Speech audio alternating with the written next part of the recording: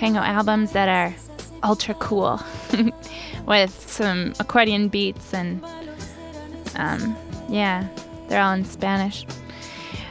Before this song, we heard Jack Johnson, Bubble Toes. We also listened to The Animal Collective, their piece, We Tigers.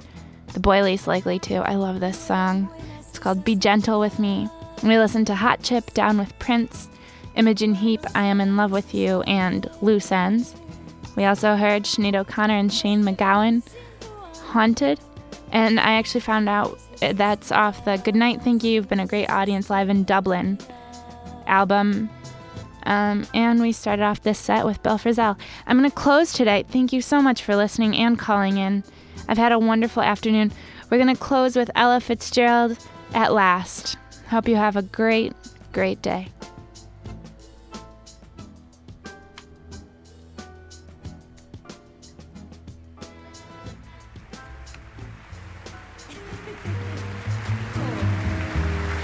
We'll find another one in a minute.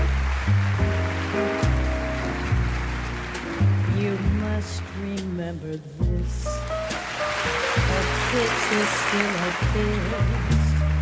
A sigh is still a sigh.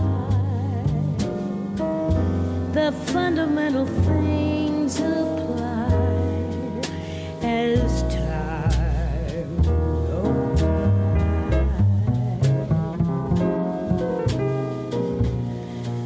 And when two lovers woo, they still say I love you.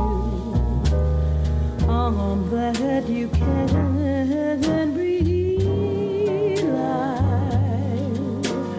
No matter what the future brings, as time goes by.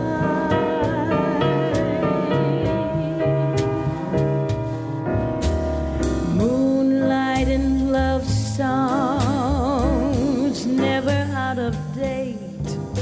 Hearts full of passion, jealousy and hate. October. This week's Living Writers Show first aired on October 23rd, 2006. Ashley David interviewed Heidi Julavits.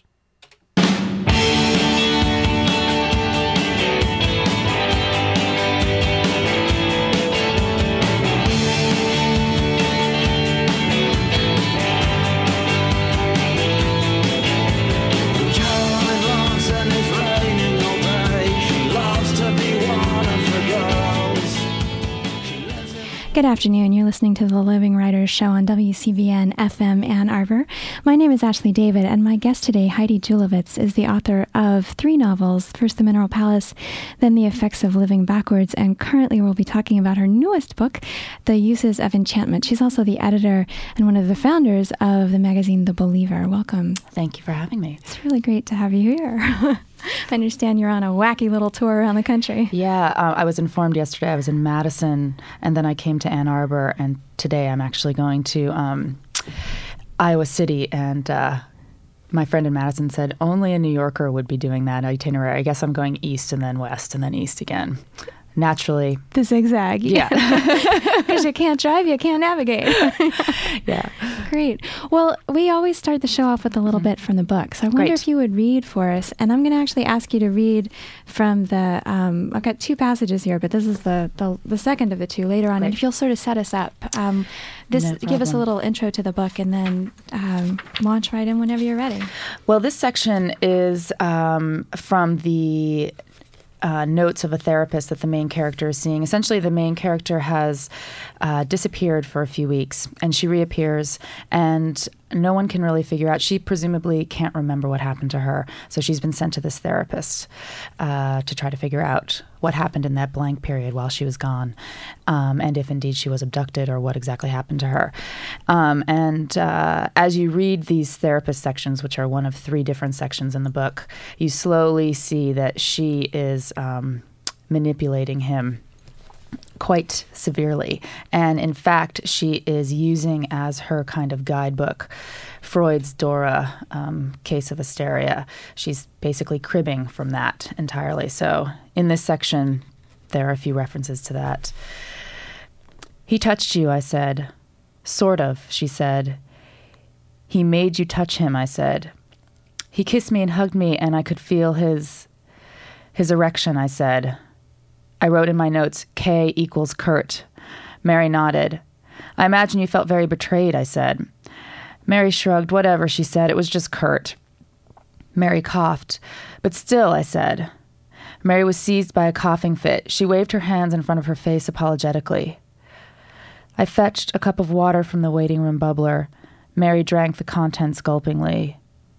Thanks, she said. There's a weird pressure on my thorax. Every time I think of his, pressing into my stomach, I feel pressure on my thorax. Calls a shat, I wrote in my notes, but not a penis. That's called displacement symptom formation, I said. Mary coughed. It's a common response to unwanted stimulus, I said. Yeah, well, she said, you probably think I liked it. I think you should tell me how it made you feel. It made me feel tired, she said. I was reminded of a remark Mary made during our first session when she claimed that the moaning sounds, which sounded like group sex, had made her feel sleepy. You frequently respond to unwanted sexual stimulus with fatigue, I said. It's almost postcoital, she said. Excuse me? I read that a decent number of convicted rapists are caught because they're so relaxed afterward they forget they've committed a crime.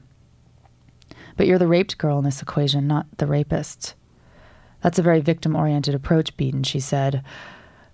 Why don't you tell me what the raped girl feels like, I said. Her feelings do not matter, Mary said. Why is that? Because the raped girl is a liar, Mary said. Is that a bad thing to say? Good and bad aren't words we value here, I said. Who says the raped girl is a liar? Everyone says, Mary says. Everyone includes you, I said. Mary didn't answer. If she's a liar, I said, why did she lie? She lied, Mary said, because the truth is so clearly unbelievable. Thank you. That's Heidi Julavits reading from The Uses of Enchantment, her newest novel, just out. Yeah, as of last week, in fact. Wow, not even yet a week old. Thank you. Thank you. So exciting. I never know exactly when the date is because I get the pre-copies. Right, exactly, yes. Well, let's talk a little bit about liars and victims because we have sort of different cultural moments. And this book takes place in the 80s or the 90s. Yes. It actually takes place in the 80s. Okay. Yes. Which was a cultural moment when many people were talking about how they were abused. And folks were coming forward and therapists were saying, you were abused and all kinds of stuff. This is a case of a young woman who seems to be in control of the situation in ways that we don't normally think about that moment of particularly female sexuality in our history in the U.S. Yeah, and I guess seems would be the operative word, seems to be in control. Thinking about this book and doing the research that I did, I kind of dabbled both in sort of more stately psychoanalytic and psychotherapeutic texts, and then also looked at the sort of pop psychology books that were very popular. And what's interesting is to sort of to place the 80s in a context that we can now supply because we're past it. But before the 80s, which is when the recovered memory boom occurred. And also what's happening at that time is we have this sense as well that everybody is kind of endangered. There were the daycare centers where the children were suddenly claiming that they had been victims of a satanic cult. And all this stuff is sort of erupting at the same time. What kind of provided the setup for that situation, in my opinion, is a book called Sybil, which I think a lot of people have read. And this was a book which was about a woman whose name had been changed. Her name was not actually Sybil, but it was a case study. Again, another case study like the Dora case study. And she was diagnosed with multiple personality disorder. And so this recovered memory chic of the 80s seemed to almost be a kind of less nutty, more kind of mainstream way to experience multiple personality disorder. And it was very, very victim-oriented. I mean, as was multiple personality disorder, presumably it was caused by an abuse episode that you had so sublimated that it made you break off into 16 different people. Whereas now, actually, what they had discovered is that you were a victim of abuse, and then you just sublimated it so much that you forgot about it. But still, it was a kind of variation on multiple personality, because you were who you were, but you had another person inside of you who was actually not allowed to come out. And so then, and it was very, obviously, both are very kind of victim-oriented and victim-enabling approaches. And as with everything, there were a lot of people who were able to tell a story that they had never been able to tell before. But a lot of people started to tell stories that really were just stories. And as with all these sort of developments, I guess, you find yourself kind of no closer to the truth in the end. So, yeah. Well, then that sort of quest for the truth, or the trying to figure out the truth, is an interesting question to me in thinking about this book now, about that time, because the 80s was also a great time of denial. It was when AIDS appeared, and we're like, AIDS, what's AIDS? And it's like, abuse, what's abuse? And oh yeah, I remember it now. I mean, like there were lots of things going on in the 80s where folks were both denying that they knew things and claiming they knew things that maybe they didn't know. And then this is a very different period again, where there's all kinds of denial going on. What made you think back to that particular period and say, well, this is what I want to write a book about at this time? Is there any connection? Yeah, that's interesting. In a way, and I don't know if this is really the case, but as I started to write it, I almost feel like I've never really written anything that to me feels very autobiographical. I've never really written about New England, which is where I grew up. And I don't know, I almost feel like there's this like time release capsule that writers have in their brains. I feel like I have a couple of friends who had written tons of books, none of which had anything to do with themselves or their childhood, and then suddenly in kind of their mid to late 30s, this childhood comes back to haunt you, and suddenly you want to revisit that period. And also, I was able to kind of revisit it with a sort of accuracy and a vividness that I don't think I could have earlier. It just wasn't really available to me. But also, talking about the sort of denial versus confrontation tension, that's very much what the 80s in New England in particular felt like to me, because it is a culture that's not really, it's not really set up to embrace therapy, for one thing. Certainly not set up to embrace sudden declarations of abuse, sublimated or otherwise. Right. The real or the faked kind. Yes. And so there is this tension that I wanted to kind of explore between a kind of a culture that is really based on repression. I mean, it gets its identity from repression, and how a culture like that would respond to the sort of greater cultural eruption of, hey, you were abused, I was abused, we were all abused. Let's talk about it. Yeah. I was up there then, and it was a very strange moment. Yeah. Yeah. And although I'm not from New England, I did go to high school in Massachusetts, and so it was just sort of a strange moment to be there. Well, I must admit, when I read the premise, what the premise was for the book in the press kit, I was like, oh my goodness, how is she going to pull this off? Because it's so tricky. But there's so many feelings associated with, like, there is real abuse in the world, and people really were abducted. Girls really were abducted and were taken advantage of, and I mean, there's all kinds of really real stuff. And when I put the book down after I'd finished it, I talked to a friend, and I said, I can't believe how she did that. And I couldn't even articulate. I said, the only thing I could sort of come up with off the top of my head was, well, maybe if a woman had written Lolita and fleshed out the female characters in the same way that the male characters were fleshed out, and written with the same sort of non-judgmental objectivity-ish, then that would be how I would describe what happened to me as I was reading this book and trying to figure out how you did it. And I'm wondering how you felt about writing it, because there is this clarity that allows us to draw our own conclusions. There's That's no such a nice way to put judgment it. that comes in. Yeah. To very sticky issues. Yeah, they are very sticky issues. And it's funny because somebody at my reading last night brought up the Lolita question, and it's so embarrassing to say. And again, it's like the subconscious forces that work on you, which I guess when you're talking about a book that's about the subconscious or the fake subconscious here, you can relish the ironies all the more of your own subconscious while you were writing it. But I honestly did not think of Lolita at all, which it seems inconceivable that I wouldn't have thought about it. And I think I'm very glad that it didn't occur to me that Lolita would be an obvious precursor to this, because I think I would have just tossed the whole project aside. Because if you're at all aware that you're dabbling in the same territory as Nabokov, you probably should hang up your hat. It's a frightening precedent to try and follow. It is. But I guess I do feel like we had reached such a tipping point in terms of the victim narrative.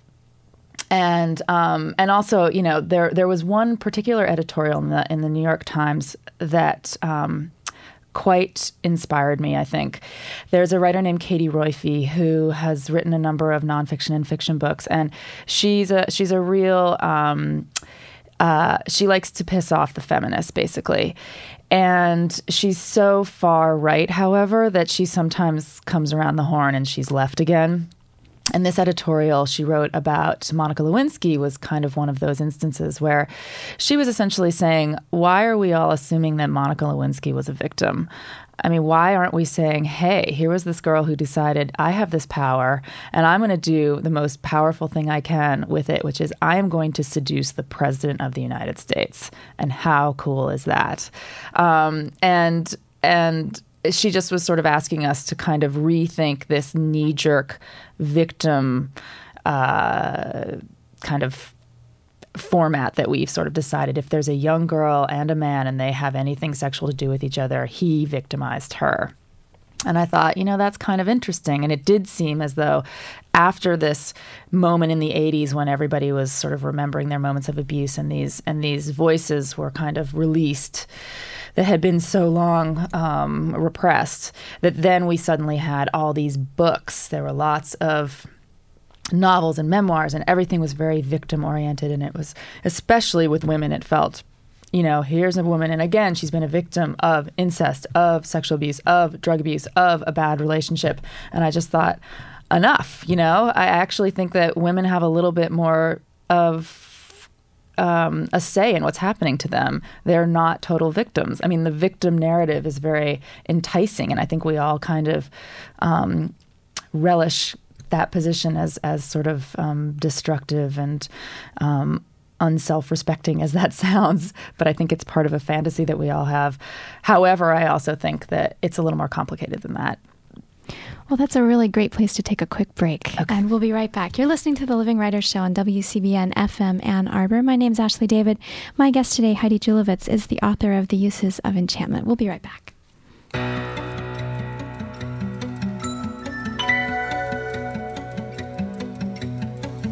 If you want me, you can find me left of center off of the strip, in the outskirts and in the fringes, in the corner out of the grip. If you want me, you can find me left of center off of the strip, in the outskirts and in the fringes, in the corner out of the grip. When they ask me, what are you looking at? I always answer, nothing much, not much. I think they know that I'm looking at them. I think they think I must be out of touch, but I'm only in the outskirts and in the fringes, on the edge and off the avenue. And if you want me, We're back. This is Ashley David talking to Heidi Julovitz on the Living Writers Show. Thanks for joining us this afternoon. Thank you. And thanks for coming in, Heidi. This is actually a pre-recorded show, and it's very early in the morning when we're pre-recording. I'm having some really bad coffee right now. It's not helping me at all. It's that coffee that makes you more tired. More tired. Oh no. Well, we left the last segment talking about this enough with victims. So let's talk about adolescents and girls and the other side of victimhood. How Jim Shepard was on the show about this time last year, actually, the author of Project X, and we talked about adolescents and boys. And in his book Project X, the boys who have felt victimized, the sort of dorky, nerdy boys, start shooting people, and he talks about that as being a particularly male choice, not something that he thinks girls would do. And so I'm wondering, this is a book where it's like, okay, well, a 17-year-old girl, several hundred years ago would have been a full grown-up, and now we have extended adolescence. And the character in your novel is sort of taking charge, I'll use the word seemingly again, of her life a little bit. And you explore this issue of sexuality and where the power lies. Is it with the men or the women, or the age difference? What's going on? What's going on with girls and adolescents and sexuality? Yeah, I think it's just a really, and again, I think it's important to remember that this is an exploration of a certain girl's sort of adolescent awakening, or not even adolescent, I guess. What are you when you're 16 or 17? Are you an adolescent then? I don't know. Well, I think now we're adolescents until we're about 40. It's true. It's amazing. Everyone keeps talking to me about, I had a radio interview the other day, and I said, well, you're such a young writer and what you've done. And I was like, dude, I'm not that young anymore. I feel like I'm going to be a young writer and then suddenly I'm going to be 65, Right. And then what are you, an old writer? Yeah, I don't know. Maybe I'll just sort of skip. Maybe that's the way to go. You just get to be an adolescent and then you get to get Social Security. I don't know. Anyways, so the fact that this is set during the 80s, I think, is important because, that was a very specific time period where, again, and it's set in New England. So I feel as though this woman's sort of exploration of her power is very circumscribed by the time period and also by the geography. So it thus sort of her seeming control is continually challenged and overturned, I guess, by her relationship with her mother, by her own complicated relationship with her sexuality, which is where, for example, the witches come in. Right. This sort of takes place in Salem. Yes, it takes place in an imagined. This is the trick about writing books, that you want to sort of take advantage of the cultural residue of a place, but you don't actually want to set it in that place, because then you have to deal with what streets are actually in Salem. And I'm embarrassed to say I've actually never been to Salem ever. So even though I grew up in Maine, and anyways, it's there are a couple borders in there. Yeah. Anyway, so I feel like writing my first book too. I actually set my book in an actual city, and I would go to readings and people would say, well, that street actually does not intersect with that street. And, so I wanted to have a place that would be sort of afforded some fictional immunity, Yeah. So I set it in West Salem instead of Salem. So I was hopefully getting the best of both worlds. But so the witch, I also feel the kind of the witch, the history of witches and what happened to witches that sort of permeates that area. In other words, it was some reads is that it was, these sort of sexually promiscuous women who were called witches and hung. And so there is that kind of historical resonance, I guess, hanging over this woman's sort of adolescent blossoming and her attempts to bewitch other men. Well, and you set the book. I wonder if you'll read another little bit from the book, because you've set it partly in a girls' school and in an academy. So it's not only New England, it's not only the 80s, it's not only Salem or the fictional version of Salem. It's also a very prestigious prim girls' school. So this takes place actually in this prim girls' school, and it is no accident that the headmaster's name is Miss Pym. Anyway, so this is where Mary has come back to the school, and she's, of course, one of the school's most notorious graduates, infamous graduates, I should say. And Miss Pym is no fan of hers, but she does not think that Miss Pym actually recognizes her now, all these years later. And she's come to find her an old therapist who now still works at the school. "You're friends with Dr. Beetleman?" said Miss Pym, holding open the stairway door once they reached the second floor. "Professional acquaintances," Mary said. "Dr. Beetleman has proven a marvelous addition to the faculty. We've had no troubles with the students in years. I don't know how she does it." "Pills?" Mary offered. Miss Pym paused on the landing. "At Semmering, we believe that each girl has been given the tools by which to overcome her own obstacles. It merely takes a dedicated person to teach her how to best outwit her own worst tendencies. This is our pedagogical as well as our psychological approach, one that most parents subscribe to. Last year, we had the highest application rate of any preparatory school in the greater Boston area." "Impressive," said Mary, wondering if Miss Pym had forgotten that she'd denied being a prospective parent. "I'm not ashamed to boast, especially since it took nearly a decade to regain our status as the area's top school. Scandal does nothing for the admissions numbers, especially while we had the reputation for producing disturbed mendicants." Mary was reminded of the so-called vagrant who had broken into the Greens' mausoleum. Miss Pym had spent her life eradicating mendicants and vagrants, and yet when faced with a person accused of being both, Miss Pym was touchingly blind to this fact. "Disturbed mendicants," said Mary lightly, "in a school like this?" Miss Pym's face condensed into a wry smile. "The school is hardly to blame, it's the mothers. If I had my way, Semmering would be a boarding school with limited parental visits. Mothers do not know how to raise girls. Boys, well, boys are like rubber balls. You can drop them and you can hurl them against a wall. You can resent them intensely. They are such dim creatures they don't even have the wherewithal to be ruined. But girls mishandled, are a menace." Miss Pym blinked rapidly. "I take it you don't have any daughters yourself," Mary said, knowing for a fact that Miss Pym was childless. "I have hundreds of daughters," Miss Pym said. "I do a perfect job of raising them, and do you know the trick of it?" Mary shook her head. "I don't love a single one," she said. Miss Pym gazed directly at Mary. Mary gazed directly at Miss Pym. Miss Pym looked away. Thank you. That's Heidi Julovitz reading from The Uses of Enchantment. Brutal. It's brutal and funny, and it's like there's so much going on there that I almost don't know how to what to say except to say, wow. I will, in fact, however, quote from an interview that you gave, I believe it was at Powell's over in Portland. Yes. And you were talking about The Mineral Palace, which was your first novel. Yeah. And you said, "I love a book that's flat out brutal and depressing, but I don't know that I want to be known as a person who writes those books." Yeah.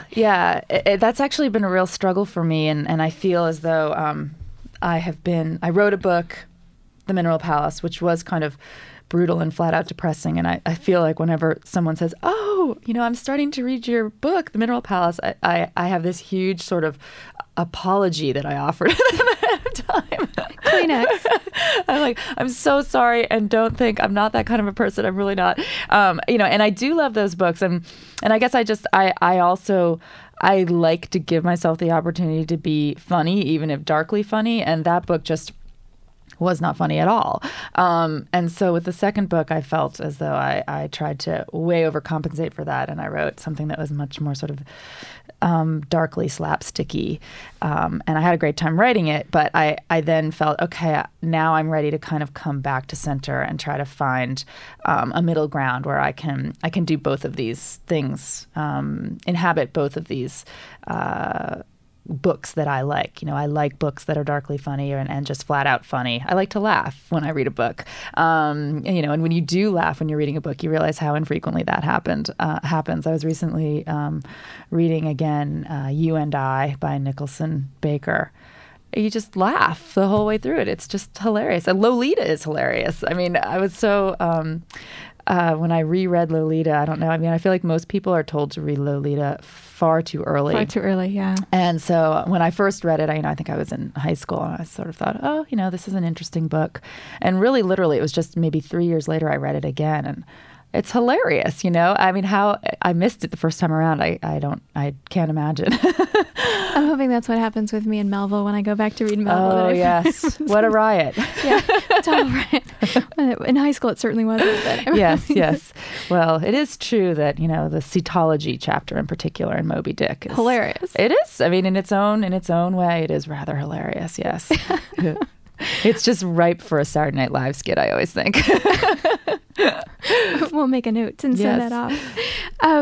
Well, one of the things that happened around the time that you began this most recent book, The Uses of Enchantment, was that you became a mother.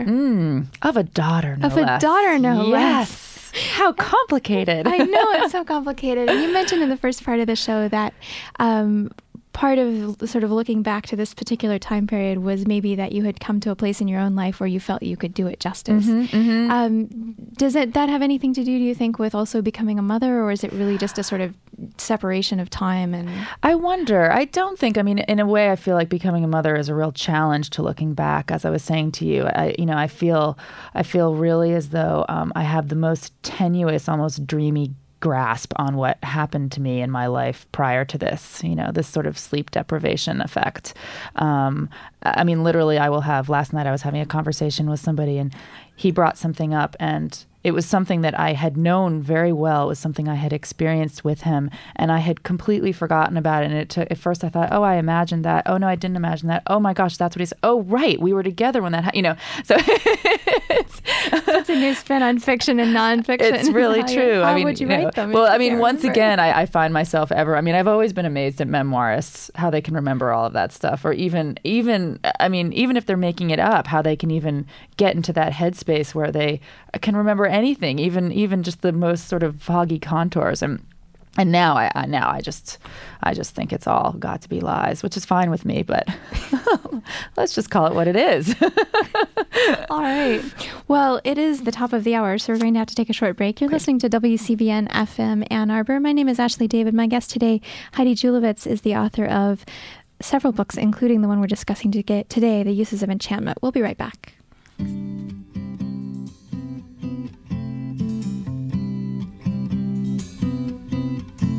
I learned the truth at 17, that love was meant for beauty queens. In high school, girls with clear-skinned smiles who married young and then retired. The Valentines I never knew, the Friday night charades of youth were spent on one more beautiful. At 17 I learned the truth. And those of us with ravaged faces, lacking in the social graces, desperately remained at home, inventing lovers on the phone who called to say, come dance with me. We're back. You're back. We're all Yes. back. It's the Living Writers Show. My name's Ashley David. My guest today, Heidi Julavits, and I are talking about television. Yeah, that's what we do on our breaks. Shh, Don't the tell anyone. unrecorded time. The unrecorded time. The Real Deal. Let's talk about The Believer. You're the founding editor of The Believer. Yes, a founding editor. I had a couple others. editor. Yes, I don't want to take full credit for it.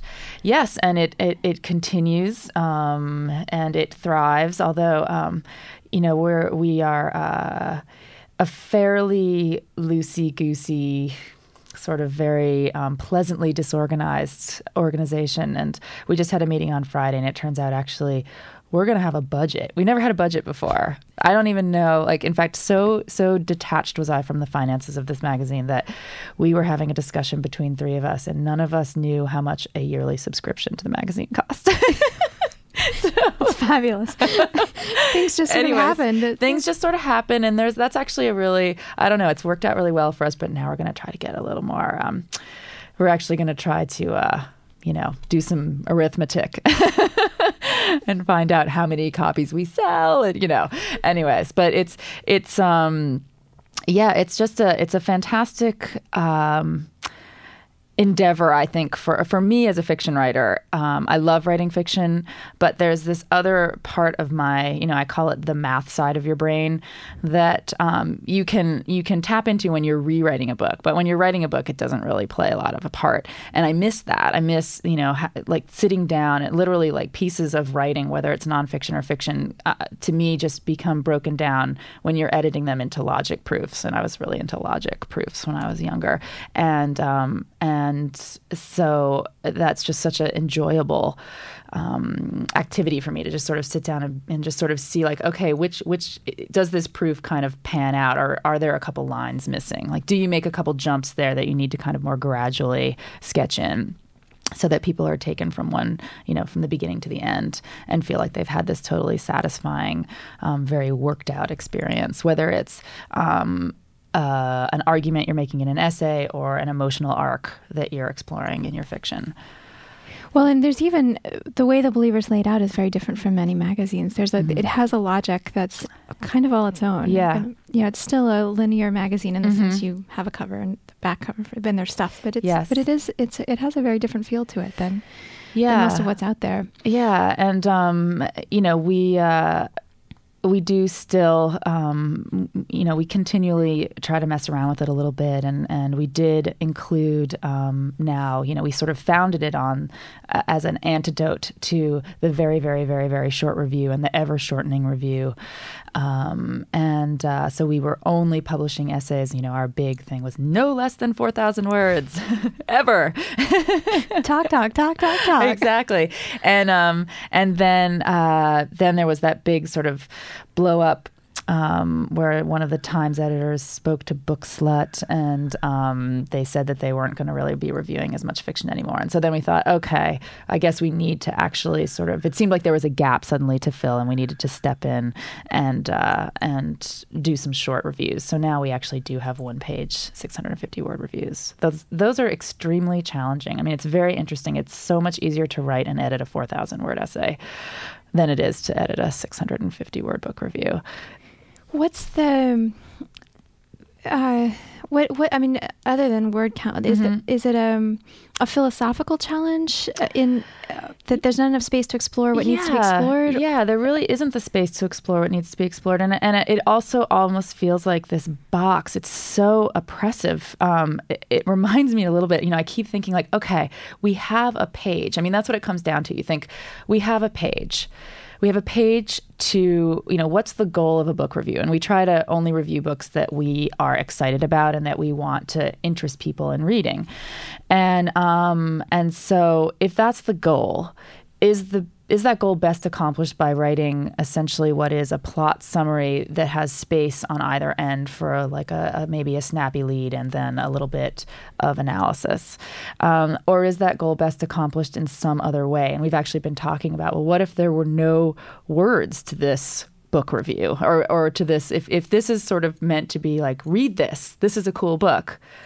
How else could you possibly accomplish that? And it's ads. Like, yeah, I mean, that sort of. But I mean, you have to sort of pique people's interests, and it's interesting. I was talking to Ray McDaniels last night, who's the works at, is it Shaman or Shaman Drum? He yes. leads that series there, and is also a poet who has been on the show. So Ray McDaniel, I've known him for many years. Anyways, he was just talking, we had a long conversation about like, how do you bridge that gap between you have something and you want somebody else to read it? And he said that even for him as a bookseller, that's changed over time, in terms of what people think they want and how you can appeal to people's sense of either curiosity or fitting into their preconceived notion of what kind of a reader they are. Anyways, it's a real challenge. It's an interesting challenge. And so that's our sort of big place of concentration right now, is how to use that page. What's the best way to utilize a page so that it's not an ad, but it's maybe not also this, I don't know, this like 650-word book review that has this very sort of plodding kind of formula to it. Yeah. Well, I'm kind of wondering how you've invented not just The Believer and your own works and sort of this rethinking about the interview, the review, but you mentioned earlier in the show that, or maybe it was between one of the breaks, that someone said to you that you're a young writer and you've done all this stuff, and then one day you'll just wake up and be an old writer, but go straight to Social Security. Yeah. But right now, you're doing a bunch of stuff. This is your third novel. You've also are one of the founding editors and continue to edit The Believer. You have a small child and you live in a very remote part. You're 1.5 hours from a sizable airport and 4 hours drive from Boston. Yes. You're way up there on the coast of Maine. Yeah. How are you sort of making this formula to get all the kinds of things in that make this career that you are carving out? And we do live part-time in New York. We're in both places. So I do feel like when we're in Maine, that's when we, and it is so hard to get out of there. I mean, it is really, as you know, literally impossible to get out of there. I mean, it is easier to fly from New York to, the Ukraine than it is. It definitely is much easier. Yeah. There's no transfer. Not even a fuel stop. Yeah. So it's actually really wonderful. When you go up there, you really commit to being there and you just are not ever going to go anywhere because you know it will take you days. So, but it really has been, I mean, this is like the life that I dreamed of having. I mean, I do remember I only had a proper desk job for 2 years, and I was living in San Francisco and I worked at Esprit, the fashion company for adolescent girls. Gosh, it's all coming together now. This is what I was hoping. Yes, a nice little bow. Exactly. And I do remember thinking, like, when I was faced with that, you go in every day, you do what you do, you have your lunch break, you have your 2 weeks vacation. I just thought, I'm going to shoot myself. Like, I can't, I'm not able to do this. This doesn't work for me. And I mean, I then started to wait tables and I far preferred that. There was just, because you can just decide not to do it for a few months if you save up your money and get a sub. Right.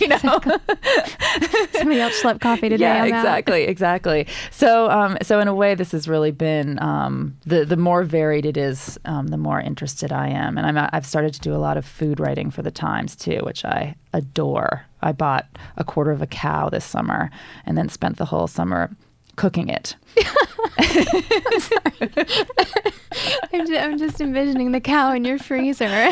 Well, I mean, the great thing is that we had to buy. I mean, I sort of feel like we'd made it when we had reason to buy an extra freezer for the barn. I feel like you've really made it in Maine when you have it's in the freezer in the barn. Go out to the freezer in the barn. The freezer in the barn. How about the root cellar? You got one?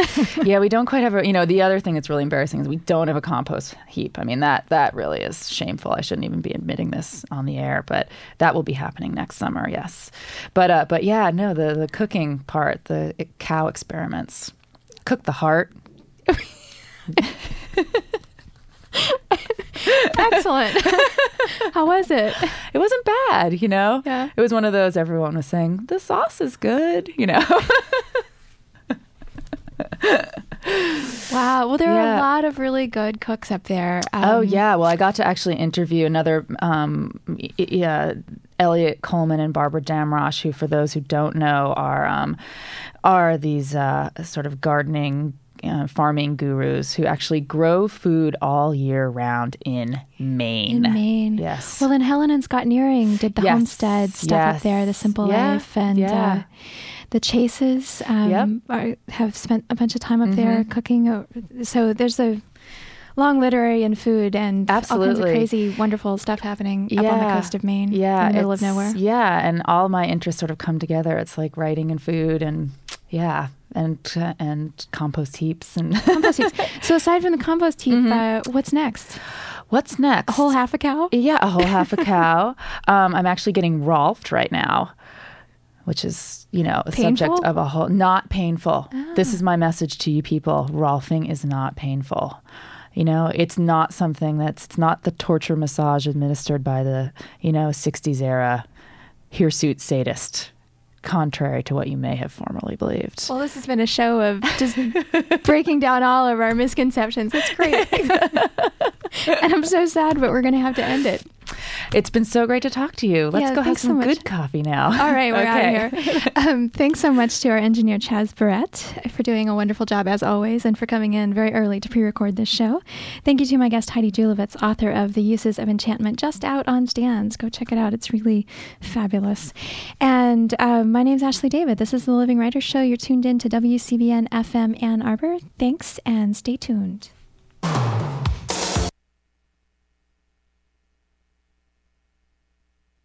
The Daily Sports Report.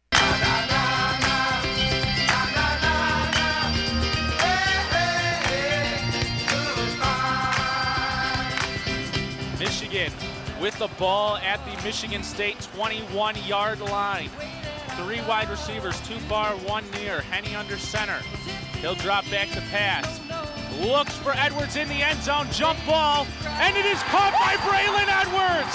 Braylon Edwards in the back of the end zone. Gets the touchdown for the Wolverines. And the comeback is almost complete.